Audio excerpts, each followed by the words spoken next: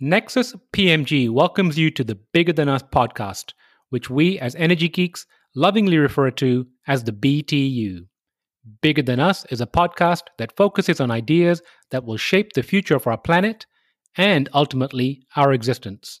We will occasionally lean into energy topics because, after all, it's the key to our collective survival. But we'll also explore other ideas and topics that we believe will have an impact that is bigger than us. And now, on to today's show.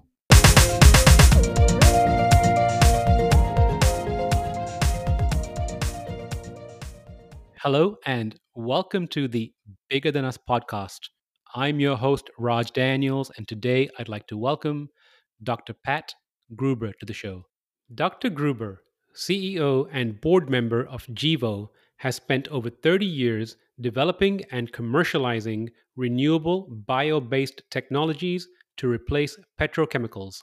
His teams have developed and commercialized several renewable resource-based products, including organic acids, plastics, fibers, advanced alcohols, hydrocarbon fuels, and the like. Gruber led the development and commercialization of PLA at Cargill and co founded NatureWorks. As CEO of Gevo, Dr. Gruber leads the business to commercialize isobutanol for gasoline blendstock, renewable low carbon jet fuel, and low carbon renewable gasoline. Pat, how are you doing today? I'm doing well, thanks. It's a pleasure to always have these conversations. Well, Pat, welcome to the show.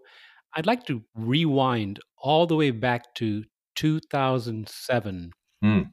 Tell me about perhaps an elongated moment when you decided to, start Gevo.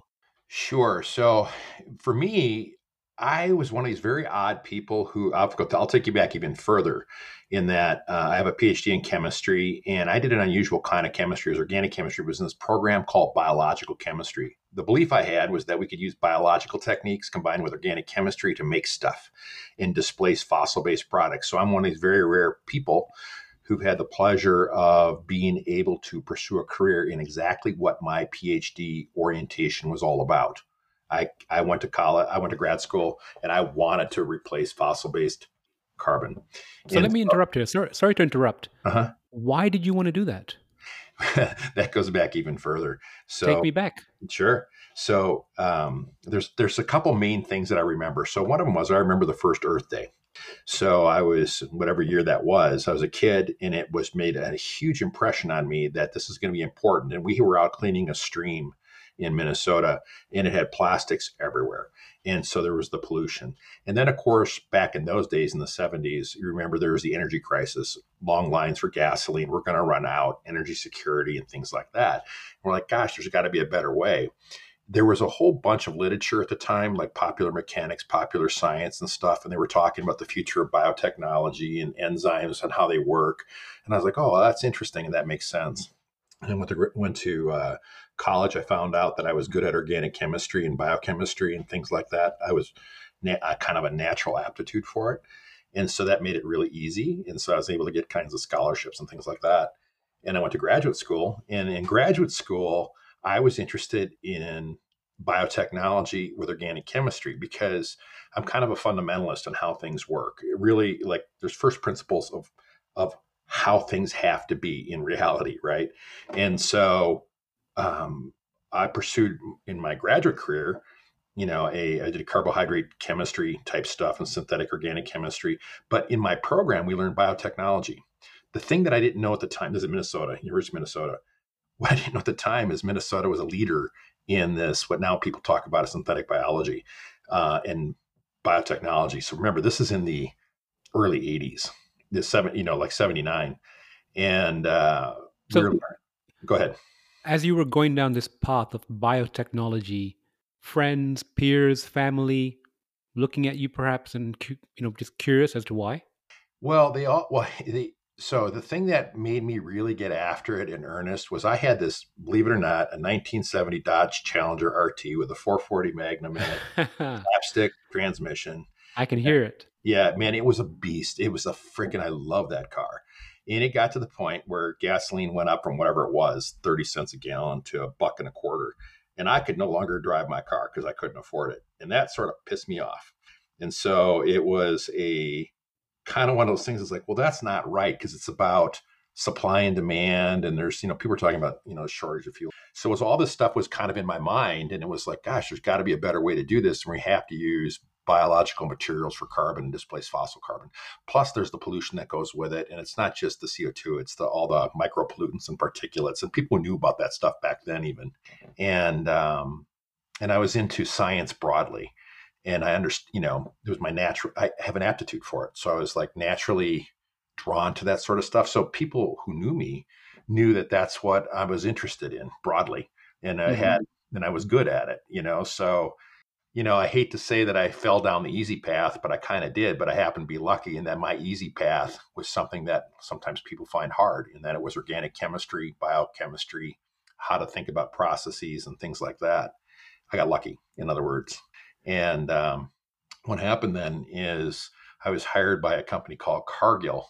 They offered me a job about a year before I got my PhD, and they were looking for someone who's interested in technologies and to transform renewable resource-based raw materials into things that displace fossil-based stuff using biotechnology.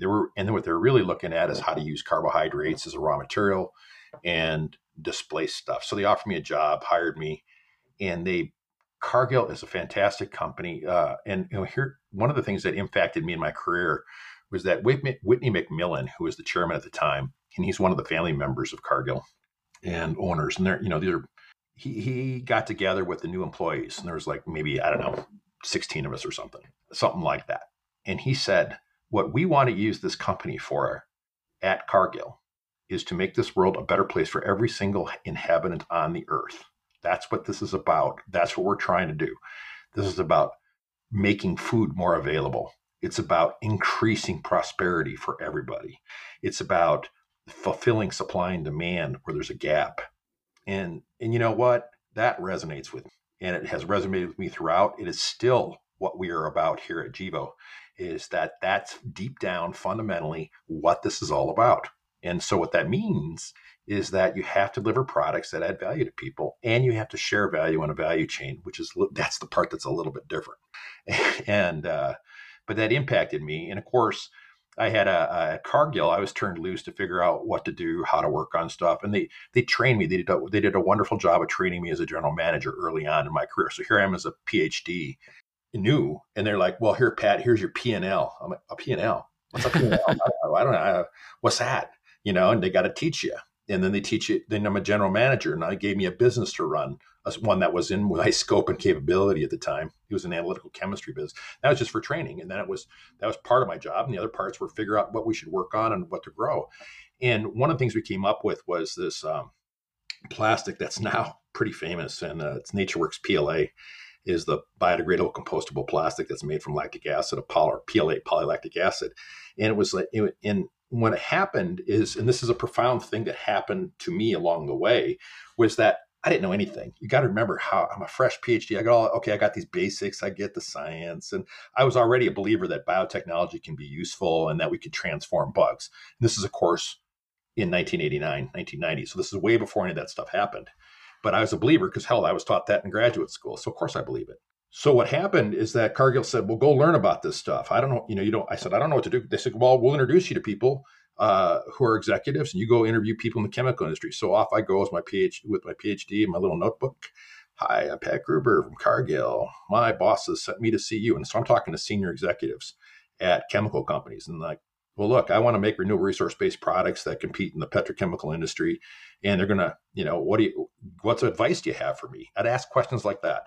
Well, look, you'll never be successful. But number two is you could never do it because you could never get away doing, with all regulations, you could never get away doing the things that we did and the pollution we caused. You'd never be able to do that. Well, so then what do you mean? Well, you got to have something that avoids regulation. It's got to be so clean in the production process. Okay, I just write that down. That's a requirement if I'm going to be successful. What else? Well, it's got to have the same function. You can't, the time frame to switch a function of a product, in a plastic, for instance, it takes decades to get something widely adopted. So if you do an exact replacement, then you have a higher chance of success in a shorter period of time. If you're bringing in a new functionality and a new property, then the whole supply chains and everybody has to get it has to be adopted. So am I Or hearing like a drop-in replacement? drop-in replacements. They were saying about drop-in replacements, and they were talking about then, or if you have such a strong new attribute that you can bring to bear, where someone will draw it into the marketplace, then that can be an advantage because you can differentially price it and all the rest. So I mean, I literally made a list of all these things, of the do's and don'ts that they all taught me, right? And you got to remember, I'm like, this is in my first few years at Cargill. I don't know squat. I'm like, I mean, but I'm just asking the question: what would, if I want to be successful in this, what do you got to do?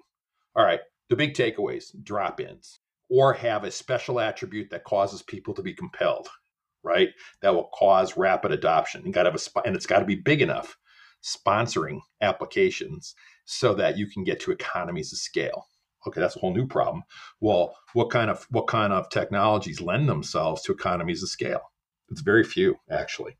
So there's certain kinds of fermentations that work. If you're in the biotechnology world, there's only a few that work.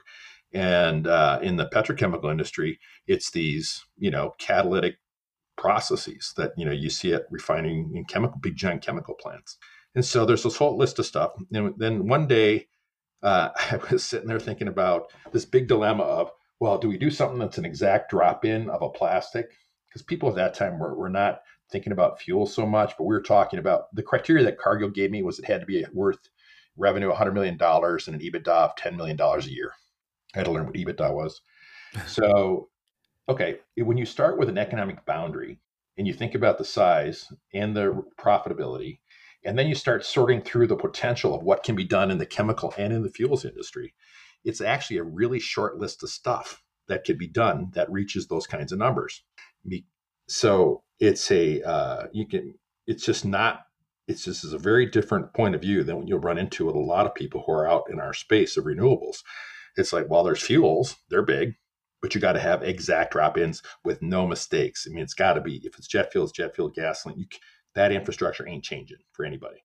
And then if you're doing plastics, it's like the big plastics are like PET, polypropylene, polyethylene, polystyrene at the time, and nylon and some of the others. But after that, they're all small. One world scale plant could supply the whole world. It's that kind of thing. Mm-hmm. If you're trying to get to economies of scale in the biotechnology world. And so this is like one of these little known secrets of reality that I don't understand. Investors, they chase these things, but it's like, well, look, you built one or two plants, you're done. Well, that's not what you want if you're trying to get to EBITDAs that are that high and revenues that are high. So you got to have something that can grow, right? So it sounds like to me you're trying to do two things in parallel. One is you're working on the drop-in, and two, you're actually trying to create a market. You are, and then in the question of how do you create a market, what will pull you into the marketplace and give you an advantage? Back then, this is in the early 90s, bio-based products were at a very severe disadvantage compared to oil-based products because of oil was cheap back then. And so we started looking at it, and we had a lot of interest from Cargill customers in biodegradable, compostable products as an attribute. So we started developing those ideas, and people said they would buy it, and they were promising to buy it. Okay, that's interesting. So we started thinking about that. What would it look like? And then one day I was walking through the lab, and I knew how to make this product called polylactic acid. I can't explain it any other way than that. All of a sudden, I knew how to do it because I understood that we could do a fermentation to make lactic acid. Lactic acid is unusual in that it has this you can have the same number of carbons and hydrogens and oxygens, but they can be right and left-handed versions of each other, mirror images, if you will. And by how you connect them together, the right and left-handedness, how many in a row of one hand versus the other, and in the chain length, you can control the properties of something and substitute in directly in a drop-in system for petrochemical-based plastics. In other words, it works on the same kind of converting equipment. And I knew all of a sudden one day I knew how to do it, and I knew how to put the process together. I knew what it looked like. I knew how to address the key questions. I understood the biotechnology, and I don't know how to describe it any other. One day I had an insight of how to do it and make it work. And it was weird, that's all. So, and then epiphany. It was no joke. It was, I swear to you, I was like walking through the lab, and the tech I was working with at the time he said, I just stopped and I stood there like 5 minutes in mid stride. lost in thought. And it's like, I'm done. I was like, I need you to do these experiments to prove something. I came and told him. I'm a believer. Yeah, and it was the weirdest darn thing. And I don't know how to. It's just a weird thing. I had an insight. It was just all of a sudden I knew how all those. What the thing is all those guys who in the petrochemical industry, they were told me all these things, what can and can't be. They're the ones who taught me, and I was able to synthesize it in that moment, and it came together and said, "Here's how this could work." And the process we developed then was the same process originally conceived, and we solved the problems of it. And it is the thing that's commercialized for making this PLA plastic, and it is now the world's largest renewable resource-based plastic, well over 1 billion pounds, used all around the world. But this very same process that I developed and thought of way back then, which is just bizarre when you stop and think about it. Now, as we commercialized that, we learned a ton of stuff about what to do and what not to do. And so, for instance, it's a drop-in. So, in our naivety, it is a drop-in. So, it works in conventional converting equipment, meaning a converting equipment is where you have plastic pellets. So that's what the commodity is about. So, you make at a plant that makes plastic, they make pellets, And no retooling required. yeah, and then the pellets get shipped to market, and then right, and then you would be melt them, and it goes through the extruding equipment. But we'd run into little things like, for instance, we're going to make a sheet of plastic, right, and it's going to get thermoformed into cups. Say, the problem is then that it works on some people's equipment, not everybody's, and you know why? Not everybody had it because our PLA melted at a different temperature than polystyrene. What that means is that if you have a machine that had a dial where you can adjust the temperature, you're good to go. But not everybody does have one of those. And so, in a practical sense, what that meant was your channel to market got narrower. Now, we were still able to overcome it, and we did a partnership with Dow Chemical, and we created NatureWorks, and we went and did it. But it narrowed it. We had ran into here's a marketplace. It was amazing. The idea was that with Dow Chemical, we're going to be able to partner with them, and they're going to be they have all the customers, and they can bring them to bear. But what we'd run into in the marketplace is a customer would say, "Look, I buy however many thousands of tons of polystyrene from you. I want your PLA, and I want it exclusively. If you don't give it to me, you don't get the polystyrene contract." Well, that's a problem and a conflict, because now it's about selling their polystyrene and not about selling the PLA. So we could not use their channels to market. That's a pretty fundamental lesson learned right there. That really is. Yeah. So it was just a practical matter. They were trying to sell more polystyrene as a bigger business, because that is a big business, huge. We're a little freaking specialty product that's entering the market at a premium. And they're like, well, look, and so we just couldn't get deals done that way. So what happened is that's why we set up NatureWorks, and why it was independent was for those reasons. So, so armed with your lessons learned from Cargill, NatureWorks, your notepad with your advice, you launch Gevo in 2007. Is that correct? Yeah, well, kind of. What happened was that what happened is that I've been doing a bunch of projects at Cargill for renewable resource-based stuff. I bet you'd have a hard time showing me anything made from renewable resource that I haven't seen before at least once in my life, some process or whatever the product is. Because there's just, like I said, there's not that many ways to go from carbon dioxide into a product. It's like it's finite numbers. There's details of which capital got spent where, with operating costs where, with which details. So what happened, I got bored, and because it's all being commercialized, it's all on track. And I had an MBA too along the way. Cargill said, hey, look, since you get some business education, and they sent me to school. So, and I was like, gosh, I got approached by a job in Colorado, by people in a job in Colorado. I was doing a fiber technology company. It was a venture-backed company, and they recruited me as the CEO. And so I went to Outlast Technologies and then it was a turnaround situation. I thought, okay, I'll just be MBA type. And I knew the businesses because we were doing fibers with PLA too. So I kind of knew the space, and we were able to get it turned around, got it organized, got it profitable, and got on a track to success. And then I've been doing some consulting work with Vinod Khosla, who's a big VC out of California. Then what happened is that he had started Gevo with Francis Arnold, and they were working on some technology that just wasn't going to work, and they figured that out already. But then they wanted to reboot. They had some people who were PhDs. They had some capabilities in the laboratory. And then Richard Branson's group, the Virgin Green Fund, came along and said, well, look, if Pat takes over as CEO, we'll invest money. because people knew me because of what I'd done in PLA, and Vinod knew me. And That's a so nice little vote of confidence. it is. And so that was enough to say, well, shoot, I could go do that. And we'll take Gevo, we'll reboot it, and I'm doing hydrocarbons. And we're going to do alcohol, start with carbohydrates, make alcohols into hydrocarbons. The particular focus that I was interested in was isobutanol. And the reason I was interested, isobutanol is an alcohol that you're probably familiar with, if you drink scotch, that is, because it's one of the distinct flavor odor characteristics of like an Islay scotch compared to a Highland scotch or to American bourbon. It's that smell that you get in your nose straight away, and that kind of Is it the peaty? yep, that peaty type flavor that's related to isobutanol. It's a 4-carbon alcohol. Ethanol has 2 carbons. Isobutanol has 4 carbons. And so I had been aware of isobutanol for a decade previous, but no one really knew how to make it. But what's happened is then biotechnology has advanced enough where it was getting interest. It's the techniques have evolved. When I was at Cargill, we developed we did the first genetically engineered yeast that we took an ethanol yeast, shut off its ability to make ethanol. We had it make lactic acid at low pH and scaled it up and operated it at full scale giant plants. And that was the first time that had ever been done. Well, so I'm sitting here in my mind, I'm going, well, shoot, we know we can take these things. We know how to manipulate yeast. We know how this isobutanol lends itself to be a beautiful building block it's called isobutylene. It's a 4-carbon building block. It's one of the primary petrochemicals. Man, from that, you can make PET, you can make gasoline. You hook 2 of these suckers together, give them a little hydrogen. It is pure octane, literally. And so we started working on this stuff, and then we started working on the chemistry to do alcohols converted into olefins. Those are the primary building blocks. And then, of course, once they're the primary building blocks, converting them into the olefins into hydrocarbons and plastics, that stuff is known in the industry. That's what the petrochemical industry does. That's what they do with the output of crackers.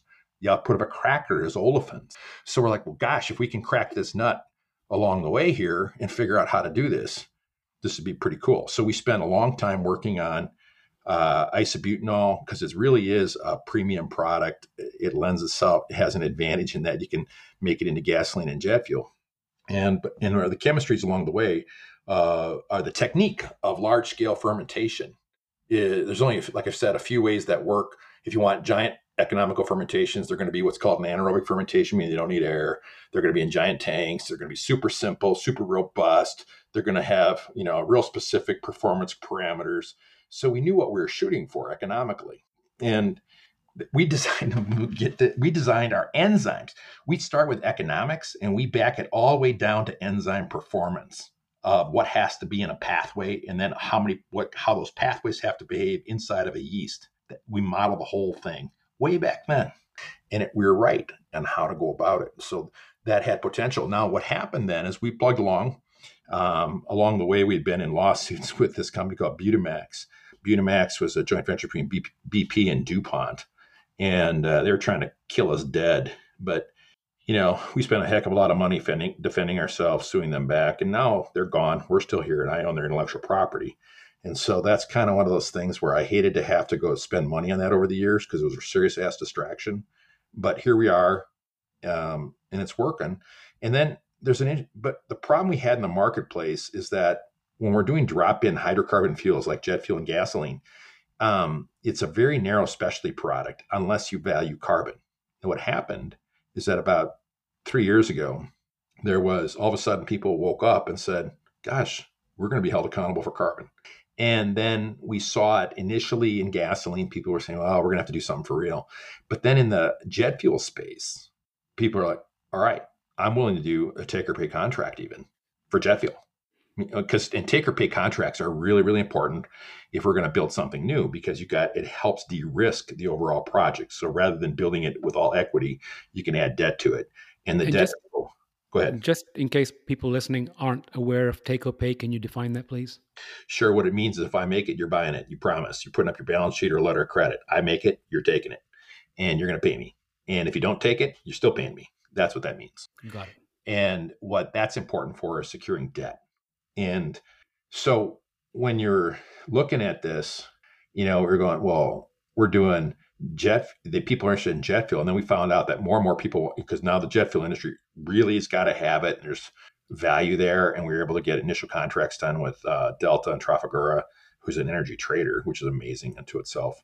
And then, there's a belief that carbon value is going to be here. We started saying, well, look, if it's jet fuel, then, our business system does carbohydrates to alcohols, alcohols into hydrocarbons. But, we actually are indifferent as to whether it's butanol or ethanol. We just care about what gets to market quickest and is easiest to fund and build big giant plants. And we had been aware of, we have our own technology to convert ethanol into ethylene. That's the two carbon building block of the olefin.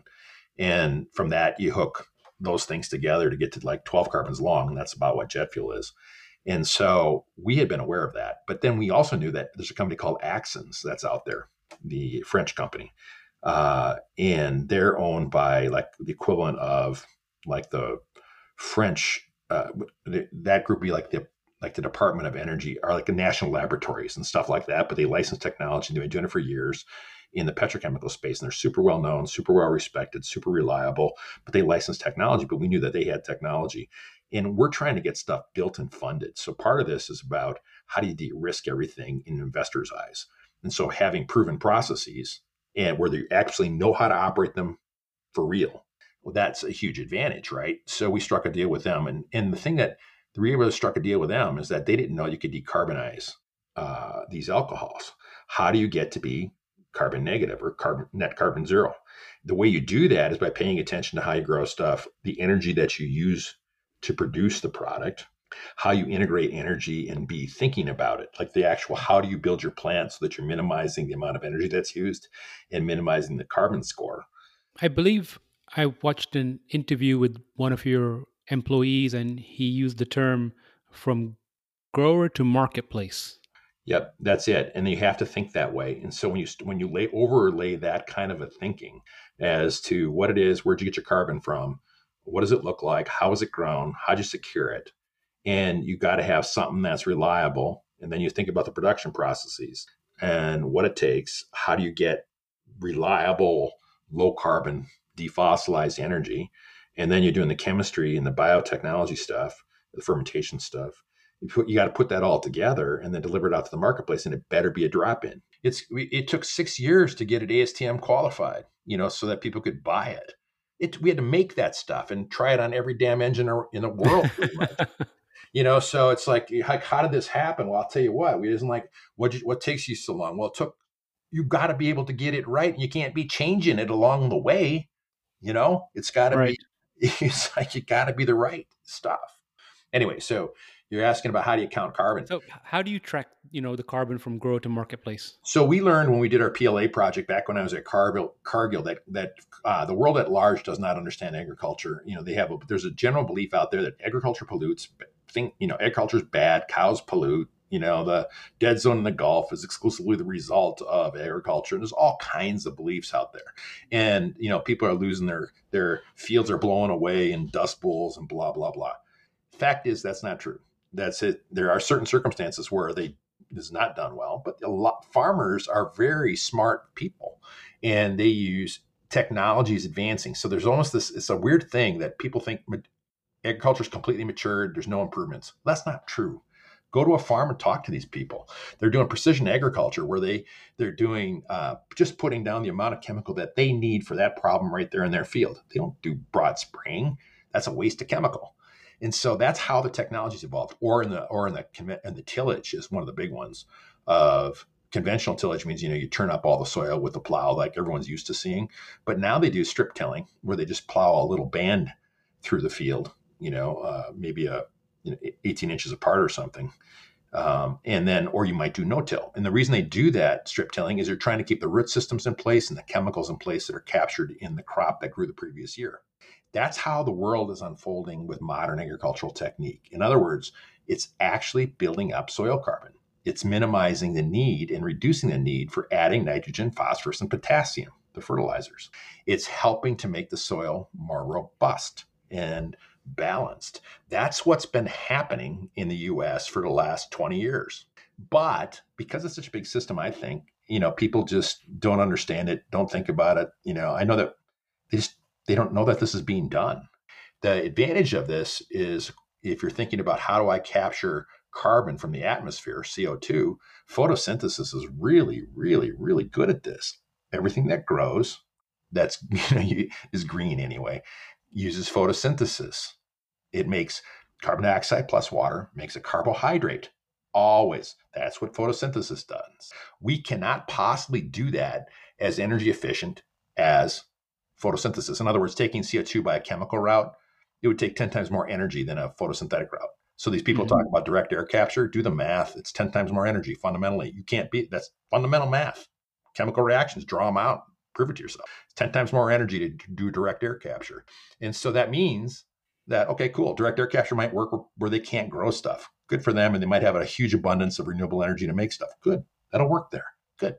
But if we're going to solve the problems widely, we're going to grow stuff. We're going to grow stuff on fields and farms. We're going to grow stuff in the forest. We're going to take whatever, and so this idea that we're just going to use waste things, that's flawed, because what are we going to do? Like there's this great pile of wood down in Houston.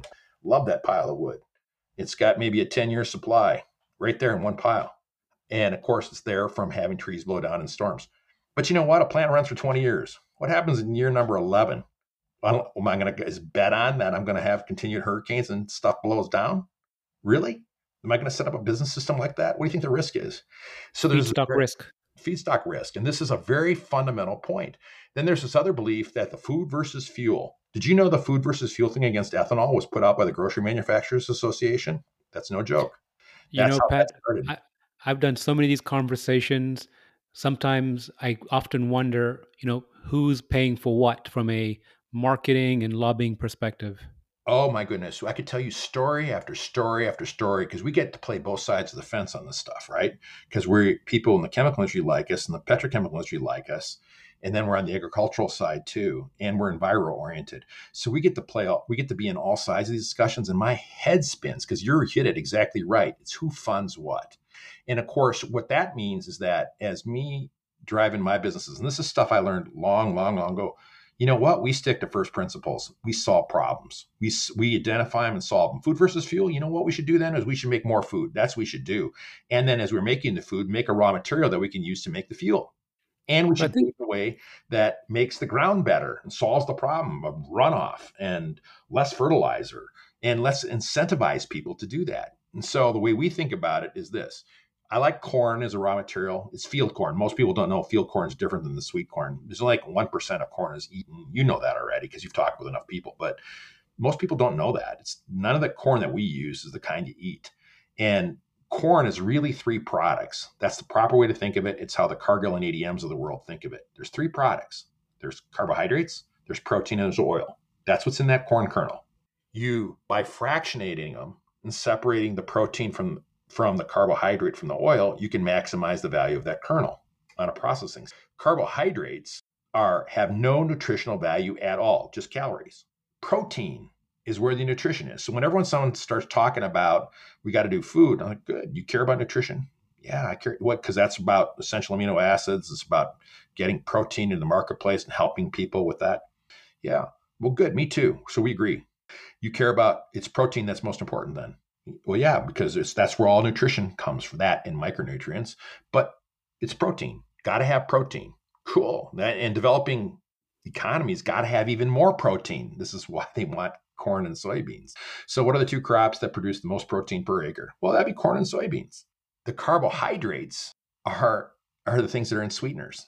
High fructose corn sweetener. I don't see that many people raising their hands these days saying, bring on more sweetener.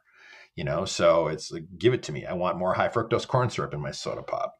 Or it's like our chief carbon officer, Paul Bloom, always says, yeah, we're going to take those carbohydrates from the waistline to the airline. That's what we're trying to do. No, I like that. Yeah, me too. And that's the idea of let's think clearly about what these things are. So you know what we should do? We should maximize the amount of protein we can produce on an acre of land and put it to the food chain.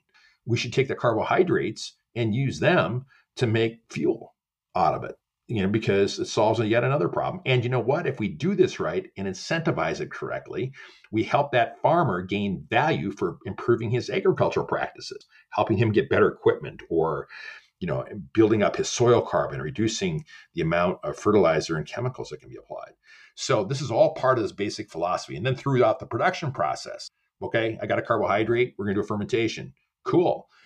Think about what's happening here. I got 100% of the carbon that goes into that system comes from CO2 in the atmosphere. The electrons that go with it are also from photosynthesis. It's actually photosynthetic sun energy that's there. It goes into fermentation. I got ethanol. Ethanol's got two carbons and an oxygen, okay? The two carbons are bonded together by electrons. Those electrons came from photosynthesis. We do so carbohydrates break down from 6 carbons down to 2 carbons in making ethanol. Then what we do is we do a chemical process, and we strip off the oxygen, and that leaves the carbon and electrons behind. Okay, so 2 carbons connect together, and the electrons connecting them are there, all of which come from photosynthetic stuff. Then we do a chemical process, and we connect those things together, still using the same set of electrons that are connected there, but now they're just rearranged.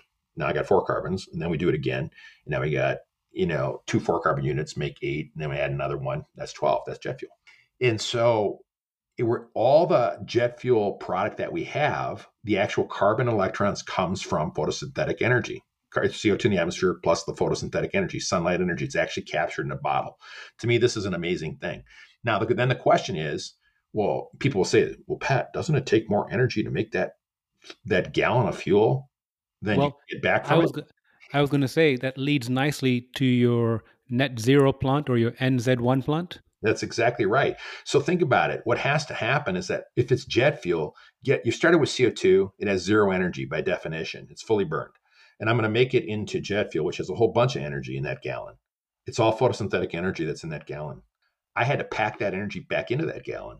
So hell yeah, I can't get all the energy back out of it. It took more energy than what's in the bottle in order to manufacture it. So this comes back to the net zero concept that is like, look, our fundamental problem for manufacturing pretty much all things is that we use natural gas for heat, and we use non-renewable electricity. It's coal-fired in the Midwest. A lot of the grid is still coal-fired. And it's switching over to natural gas. But you know what? Those are still fossil-based electricity. Come on, people, wake up. This is an infrastructure problem we have here for everybody. We can't even transfer electrons. If we didn't make them renewable, they're hard to get them across grids. This is a fundamental big deal issue that just kind of gets glossed over. And so this is about then how do you sponsor the development of renewable energy? So our concept is like, look, we got the technologies pinned down, how to make the jet fuel itself, fermentation plus chemistry, cool, works, drop in, yay. Now, we got to wrap it with renewable energy, defossilized energy. So what are we doing? We're working with partners to put up a 100 megawatt wind farm. We built ourselves an RNG plant, RNG from dairy manure. So how about this idea? You feed the animals protein that's decarbonized. You have the cattle go ahead and make their milk, but make their manure, take the manure, make it into natural gas, methane, take it back up to the plant to help drive the plant to do the whole thing over again. That's the concepts we're working with here, is like this big circular economy thing in a real sense. And when you do this correctly, you actually get to a net zero footprint. It's not that hard. It's that you're going to get, my fossil footprint does not come from the corn. It comes from the energy used in production processes, the electricity. Where'd you get it? How did you heat your plant up to boil the water off? Well, if it's methane, that causes fossil-based pollution, and you got to account for it. So what we do then is we account for everything from the very beginning with what a farmer does, through all of our energy at a plant, all the sources, accounting for everything, and then out to the wing of an airplane, and then it burns, and it's net zero even after it's burned. After it's burned, it's net zero across the whole of the cycle. That's astounding. And imagine, so in a tank at our plant, it's like minus 100 carbon score. It's sequestered carbon from the atmosphere sitting in a freaking tank. I find that just astounding. And then that we can do that nowadays. We know how to do it finally, and we can make it economical. And so when it burns, of course, it releases CO2, and then it releases the energy that you can use for transportation. So we're at this point where the technologies all work. It's the trickier problems are, how do we solve for the energy in this country? The Midwest at least has good wind resources, and we can do biogas. But that's how we think about stuff. It's not just simply where'd you get we care about the corn and how it's grown. We want it to be low till, no till, and we want to incentivize and pay farmers for doing a better job. So we've already told them we're going to do that. We've got to connect it all to the marketplace. We know that our customers like the idea of being able to track everything right straight through. We're setting up a technique that we call Verity tracking, which is based on blockchain technology, so that we can tell where everything comes from in detail. What did that farmer do this year? Exactly. We can tell that information. We're already setting it up. And so it's just a very different world than what people think about as to how I think the future unfolds. And the future is going to be track it field by field, technique by technique. It's going to be making sure that everyone is paid fairly along the way for the value that they create in the system. And it is about driving change in a big way and producing food along the way, not compromising this. Without it, we don't need to expand land use either. This is like another of the common misconceptions that is out there. People are going to plow down all the prairie. No, we aren't. That's a waste of energy, waste of time. We don't need to. Just how about So, this? How about we improve productivity on the land we have? so where are you right now in the process of building your plant? We broke ground. We're doing the groundwork, getting it ready, the infrastructure stuff, so that we can hit the ground running as soon as it thaws up in Lake Preston, South Dakota. And Lake Preston is going to be our first plant. It's going to be 55 million gallons of jet fuel. It'll make about 7 million gallons of diesel fuel and gasoline. And then it'll take in a bunch of corn, 37 million bushels, make 420 million pounds of protein, 30 million pounds of corn oil. And it'll be powered with wind and biogas. And we're also building up hydrogen up there too. We need a little bit of hydrogen, so we're going to make excess hydrogen because we're going to have excess wind. We might as well make excess hydrogen and put that to the marketplace and use some for ourselves. That's the project up at Lake Preston. It'll be about $850 million of a hard cost. We have to finance it. We'll put debt on it eventually, but it makes good economics. It's backed by take or pay contracts, and it is negative. It pencils out to be, using the Argonne GREET model, a negative carbon footprint throughout its whole life cycle, which is pretty cool. So that's our first plan. The way that we'll grow from there is we have a Net Zero 2 site that we talk about. We haven't announced where it is, but it'll be bigger, 3 times bigger than what we're building at Net Zero 1. And then we also have several other sites where they're done in partnerships with existing ethanol plants. The trick with an existing ethanol plant is you got to get them to decarbonize. That means you got to get them to understand what CI score is. Mm-hmm. And then it's an energy problem. How do we get them green energy or defossilized energy? How do we do that? And then the ATJ side is making the alcohol into jet ATJ plant. That's going to be a cookie cutter off Net Zero 1, literally a cookie cutter. It's 100 million gallons of ethanol go in. You get the jet fuel comes out. It'll be an exact copy of what we've done up there. So, we see we can grow pretty darn fast. Our game is about the technology of de-risk. It's all about how do you bring the financing to bear to build all these plants out quickly. That's what it comes down to. And to do that, we're busy, working on raising money at what we call a platform level. So it's a private company beneath Gevo, because we don't want to take the dilution up at Gevo. So you have a private company beneath Gevo, and you have all kinds of partners who are interested. So we're busy putting them together. Who's got what money where? How do they want to play? Let's go grow. That's kind of the game afoot. Now we've dug into the business side. I want to switch gears to the personal side. There's a phrase you used at least twice during this conversation, and you said, there's got to be a better way. Tell me about that type of thinking. Yeah. So I swear, it's probably because I grew up in Minnesota and we're socialist over there when I was a kid. And it's like they're in this kind of all in it together kind of a thing. And you can't be 100% greedy. In other words, what we do with our customers is that we price our stuff and we price it at a premium, but we also give some of the money back for the green value to the customers. We help them share in the value chain. We also are making sure that the farmer gets some of those economics. In other words, we're not putting it all in our pocket. There's more. And I have had some of those traditional kind of companies say to me, "What is wrong with you? You guys should be putting all that money in your pocket. That you should maximize the actual profit." Yeah, but I'm actually trying to get everyone to grow and cooperate across a bigger system than us, because I can make buku money by stuffing it all in my pocket once or twice or something. And I've been in a specialty product space. But no, if I'm trying to make something competitive in the long run with petrochemicals, we should be sharing the values all along, because we're trying to change the world. And so it's in that sense that we are out trying to solve problems. We're out trying to enhance farming, make it easier for people to use low till, no till advanced techniques and show them why there's value. We want to see that improve further. We see that there's potential taking it to other countries and doing the same thing. My gosh, the other countries are only 80% of the agricultural productivity. The good ones are only about 80% of the agricultural productivity in the United States. How about this? How about we teach people how to grow stuff better and do modern equipment and figure out how to do that? So in that, the same comments are about wood. We could use wood as raw material. We're the first to make jet fuel from wood and fly on Alaska Airlines.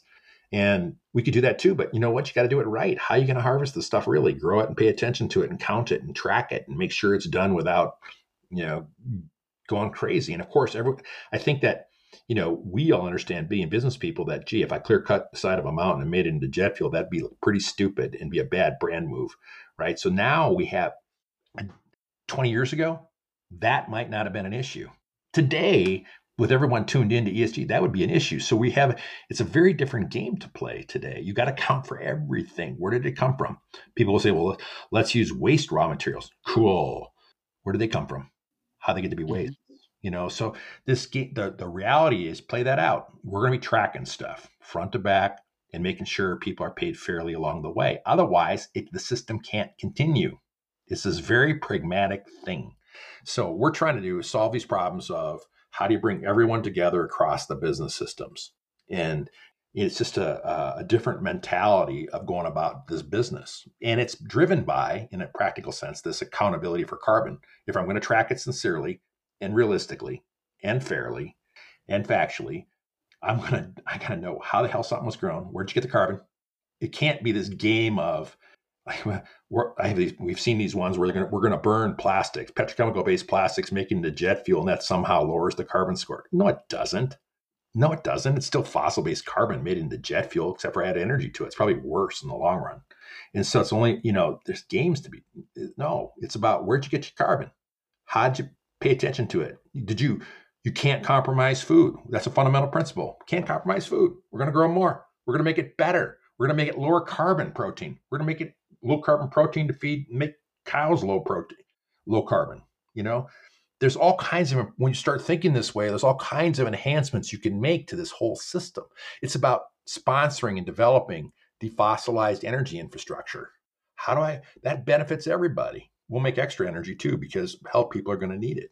So it's this whole big business system thing that we're working with and helping people develop it. Here's an example of something practical. Do you think rural South Dakota would ever build a 100 megawatt wind farm if there wasn't someone like us appearing?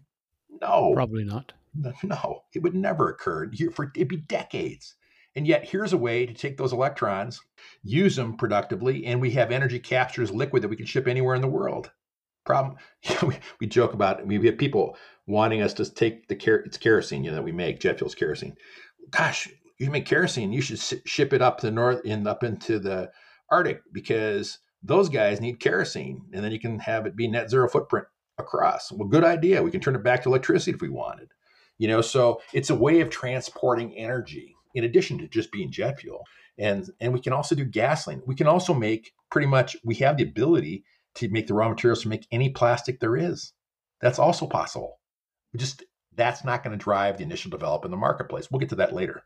You got to have something big, and that's the jet fuel. That'll be gas.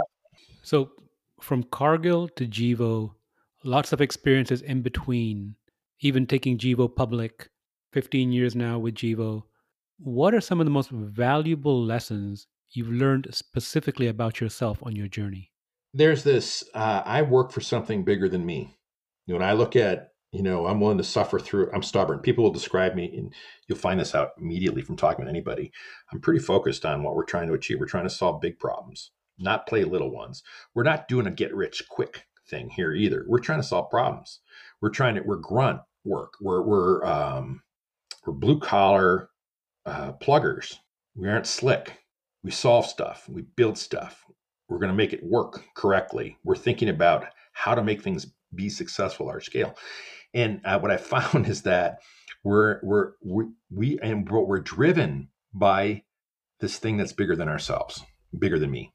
I can see, just as I did that day when I knew how to make PLA years ago, I can see how this whole system works and creates value for people, makes farmers get a better income, creates jobs, creates infrastructure, creates leverages opportunities outside. I can see how we can create wins across the board and minimizing the downsides.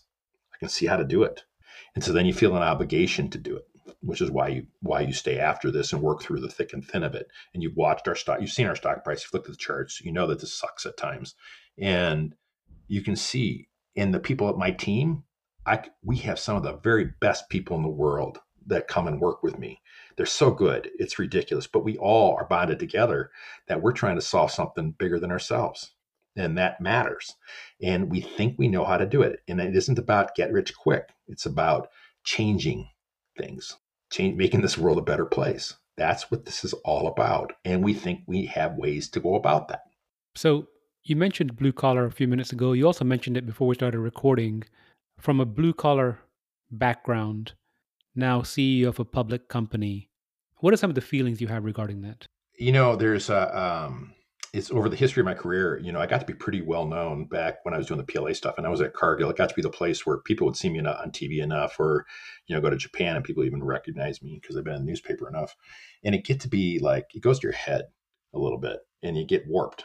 And that was part of the reason I wanted to do something different. It's just I wanted to be Pat CEO, not guy who did the greatest, latest, and coolest plastic. And it goes to your head a little bit, and then you got to get back to your roots, and the roots are, no, let's solve problems. And so you had to go through that reconciliation of that, of what am I going to be when I grow up? And it's like, I want to change. I want realistic economic solutions to make renewable carbon into jet fuel and gasoline and diesel fuel, and it can be done at large scale. That's the focus. And it's this there's only a few ways it can be done. Literally, I'm not joking, a few ways. There's only a few possibilities that can be done economically. And we have to persuade so many people and educate so many people we have to teach enviros about agriculture. We have to teach the people who are customers of Delta Airlines about agriculture, because what they've been told is wrong. We bring them out to the fields and have them get in the tractors and see how it's done. And they're shocked because it's not what they were told. So we find ourselves doing that. We find ourselves setting up and working with, Argonne National Labs and how to count carbon and helping them, letting our stuff be out in the open and publish it. Who does that? We're letting them publish our data early. Maybe we can figure out the engineering data from that. So we're trying to change things, and it's this, and we can see how to make money for ourselves, our shareholders, everyone who we touch. We can see how everybody can win, but it's not by being overly greedy in any one place, So staying on that theme of changing, let's fast forward to 2035. You have your mission mapped out in front of you. If Fortune, Fast Company, Wall Street Journal, pick your publication, were to write a headline or even a short paragraph regarding Gevo, what does that read? Well, it's going to be that Gevo is a multi-billion-dollar company by then, and we are people who are experts in business system, carbon accounting, and change agents is what it looks like. And yes, there's production assets that we've invested in along the way, and we've lowered the carbon footprint of food, fuels, plastics. It'd be something along those lines. And that's what I think we look like. And it will be that the dominant products in the world will be done with systems that are like ours. So in other words, the renewable resource-based products that get market share, the fuels, plastics, will be done out of something that we spawned. I love that vision, Pat. And last question, and I feel like you probably have some great answers for this. This could be professional or personal, but if you could give some advice, words of wisdom, or recommendations to the audience, what would it be? Well, there's a couple of them. There's a couple thoughts in this line, and they both cut across personal and professional. But one of them is like, what are the facts, not the narratives? What's real and what isn't? It's harder and harder to sort that out. And it isn't just about being self-serving. So whenever you find yourself where you go, this makes me feel good, you got to ask yourself, why does it make me feel good? And this is true, and this is for scientists too, or engineers, or anybody. Just because someone says, ooh, I like that, doesn't mean you should pursue that narrative. What are the facts? What's good for a bunch of, what is it that people don't see across? And how can you connect people together and make them work, get them incentivized to work together? How do you solve their problems? How do you solve, and this is thinking in a value chain, the people downstream and the people upstream, how do you solve their problems concurrently and get them incentivized to work together? So I think the future world is going to be a lot more systems oriented than what we saw in the past, where it was just simply, I'm going to make stuff, sell it, and make a lot of money. That's not how the future world works. Not if we're going to be accountable for our sustainable footprints and all the rest. You can't do it that way. And so if you're a young person or anyone else doing a business, start thinking about your business system partners, and collaborations and sharing value. And that gives you different solutions than the classic, I'm just a marauding capitalist. I'm going to put all the money in my pocket and screw everybody else. Yeah, that ain't going to work in the future. That's not what future world looks like. That's You not what it can is. you can shear a sheep 100 times. You can only kill it once. That's it. That's the idea. And that's what future world looks like to me. And it is about paying it, like one of the ones, meat. We didn't talk about meat, but it's like this idea, cows pollute. Yeah, okay. They make methane. So everyone, people who understand anything about a cow knows that they have, they have multiple stomachs. They do anaerobic digestion. You feed a carbohydrate into an anaerobic digester, you get methane. You know how you solve that problem? Don't feed them the damn carbohydrates. Oh, where do the carbohydrates come from? Oh, we'll just feed them simple sugars from corn. Well, that's stupid. How about we take the carbohydrates out? Well, guess what? They don't burp so much. They don't get acid stomach then. They are healthier cattle. It's not that hard, people. This isn't about cows naturally pollute. That's not true. That stuff's not true. It's about how we manage that system that causes whether or not they pollute. And this is the fundamental lesson throughout. These are systems we're talking about. It's about fundamentals, about what causes what problem and how can we address it collaboratively and solve things. Pat, I think that's a perfect place to leave off. Think in systems. I really appreciate your time today, and I look forward to catching up with you again soon. Anytime. Appreciate it. Thanks for having me. Thank you. Thank you for listening. If you like our show, please give us a rating and review on iTunes. And you can show your support by sharing our show with a friend or reach out to us on social media, where you'll find us under our Nexus PMG handle. If there's a subject or topic you'd like to hear about, send me an email, btu@nexuspmg.com, or contact me via our website, nexuspmg.com.